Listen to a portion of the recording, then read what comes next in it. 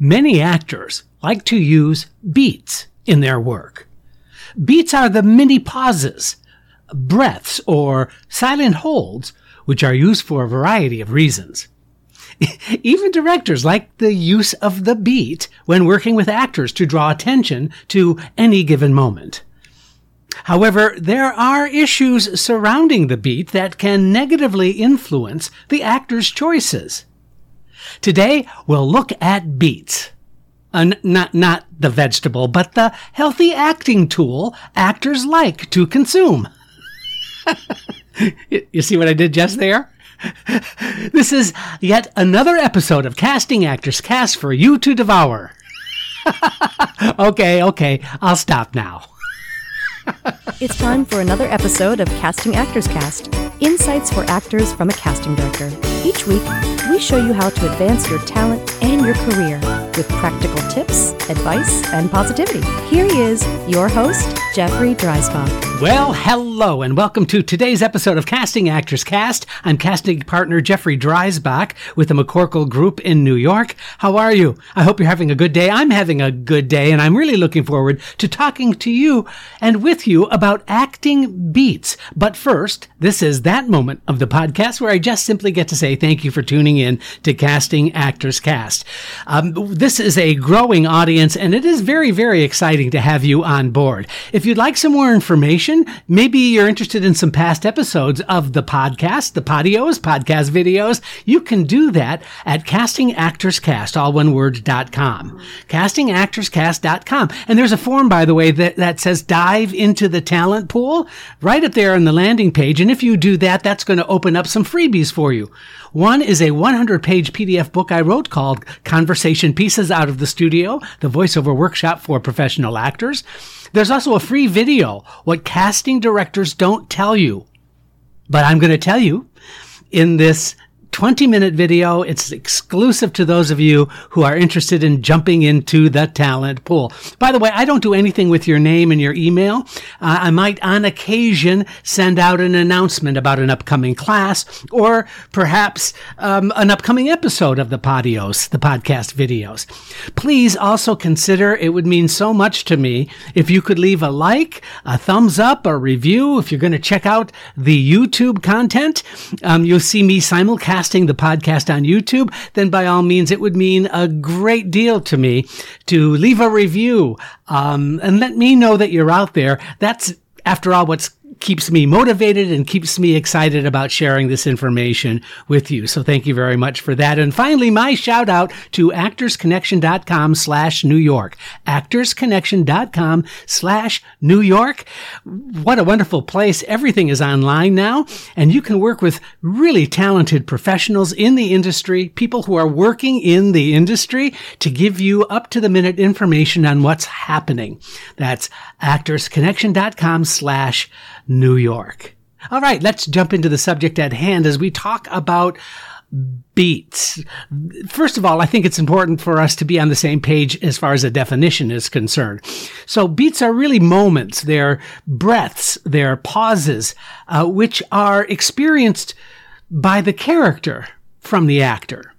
So the actor will impose a breath, a beat, a pause, for a variety of reasons. And we'll talk about those reasons in a second, but let's just break it down even a little further and talk about the kind of beats that the actor might want to consider or that you actually see in performances. First of all, there's the physical beat. That is simply holding for feedback, whether it's reaction from another character or it's reaction due to comic timing. Maybe there's a bit and there's a comic moment. Maybe the beat is just physically stopping the action in order for something else to take place, like a reaction. So think of terms of the physical side of a beat as just simply reaction, comic timing, or comic business. It really is forward movement into another sensibility. That's what the physical beat is all about. Then there's the emotional beat, and that's allowing the moment to process or shift into another gear. For example, if the character is experiencing stress or fear or joy, that there may be a moment where the character has to process the emotional foundation of what that character is going through in order to get to this next emotional gear change. And that's what a beat can be useful for as far as on the emotional side is concerned. So if a character is just given news about something really awful or fearful, then we need, as an audience member, for example, we need to see the experience of that new information in the life of the character. It can be, like I said, stress, fear, joy, just simply processing information which has some kind of emotional impact. It can also be for dramatic impact. The dramatic gear change is really a mental manifestation of thinking into another thought. So in other words, a thoughtful response.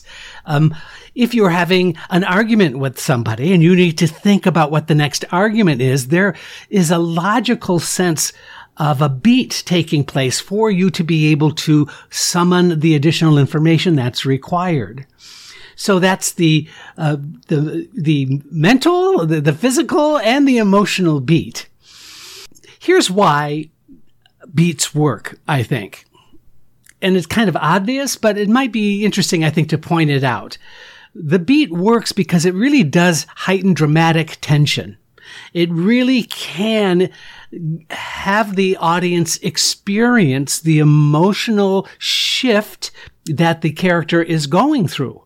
And that beat can be very, very useful. It also emphasizes the comic timing, the dramatic timing, or the character-driven moments. So that character will elicit an empathetic response if that beat is being used in the right way. Also, another use of the beat, it allows for new discoveries for the character or the audience, for the audience impact. Like, for example, let's talk about the end of a scene where you make a final statement and you hold that moment, you hold that beat. Now, if you're doing film and television, you hold that beat in that moment, and then it's the editor who decides how you're going to go into the next scene, right? On stage, of course, there are beats laid out for you. And as I mentioned in the introduction, sometimes directors really love giving notes about beats. You know, stay in that moment until you then discover what the next emotional point should be. And that's when the beat can then stop, and then you can move on to the next point. So here are some reasons I think that some beats that I've seen, and especially in auditions, some beats are very, very unsuccessful. First and foremost is that the beat feels mechanical. It's not a truthful thing. It's not, it's something that is manufactured, is the best way to say it. I've seen beats go on too long, that there is no sort of understanding about what that moment is all about. So it goes on for too long, or it just simply has a feeling that it's a manufactured thing. This is oftentimes, in my opinion, a director's note gone wrong. This is when I've actually had the experience of doing a world premiere of a play called Nurse Jane Goes to Hawaii. And the director said, "Jeff, at that moment, I want you just to not move, don't do anything, and count to 5 before you start your line." I was like, oh, okay. So I literally made a mechanical moment out of stopping. In my head, I'm counting to 5, and then I deliver the punchline. Well, you know, I just thought that was really weird because it took something that should have felt more organic, and it just made it very mechanical. But guess what? In that situation, in that moment, it worked like great. Simply not doing anything, no reaction at all, elicited a response.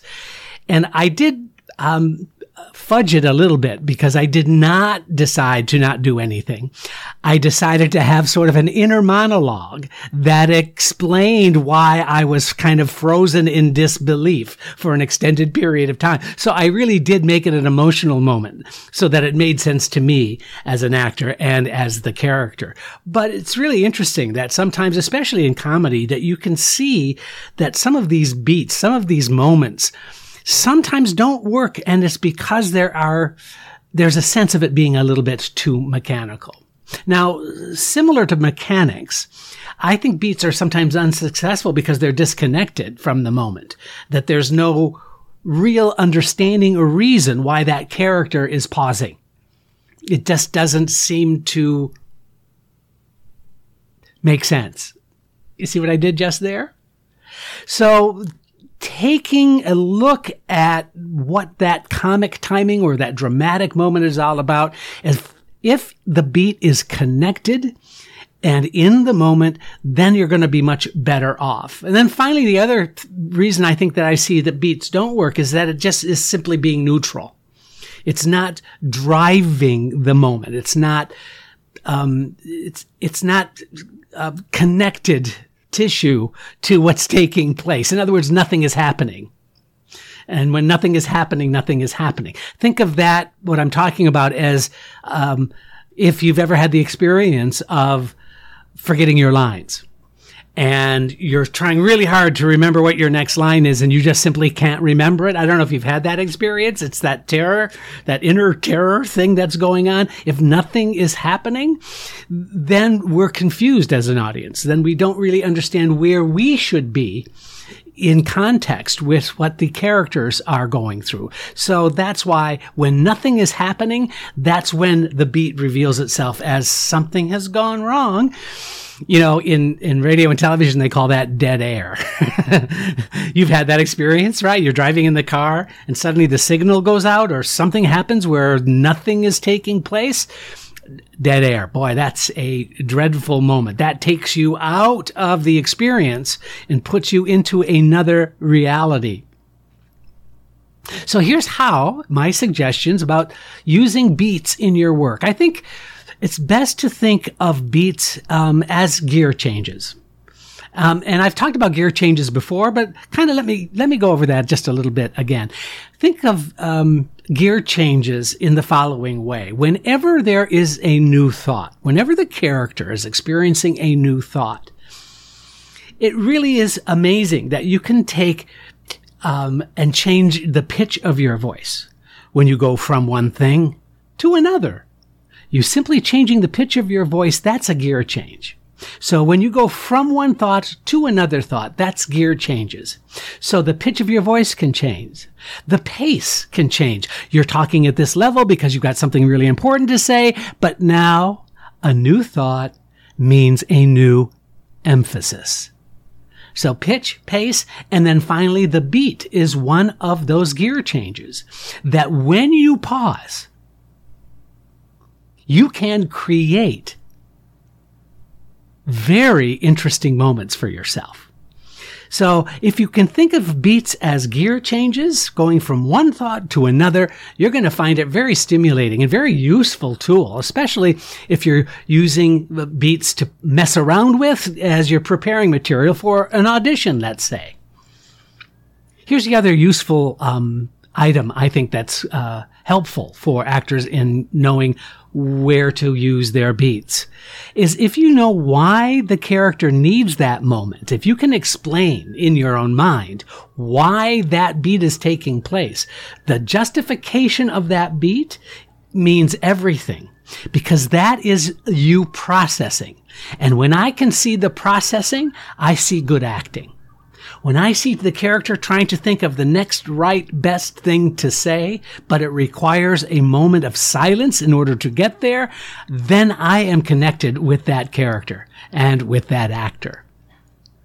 Here's another thing that I think is useful for actors in using beats. It really does allow, and this is that phrase you hear all the time, and I'm not crazy about it, but I think it applies here, and that is that it allows for organic timing to set the tone, the mood, the purpose of what's taking place.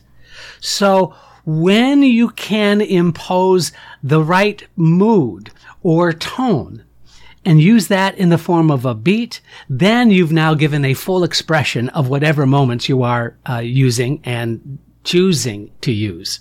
That makes for an exciting opportunity. I see actors many, many times, because of their nervous excitement in an audition, they forget to use those beats in an effective way, partly because it seems like you're drawing attention to yourself as opposed to filtering it through what the character is experiencing, not what the actor is doing. All right. Finally, I think that actors should just simply explore all of the options of the beat. See how it might be effective. But also I want to caution you, as we're talking about all of these ways and methods of incorporating the beat into your work, I believe it needs to be used sparingly.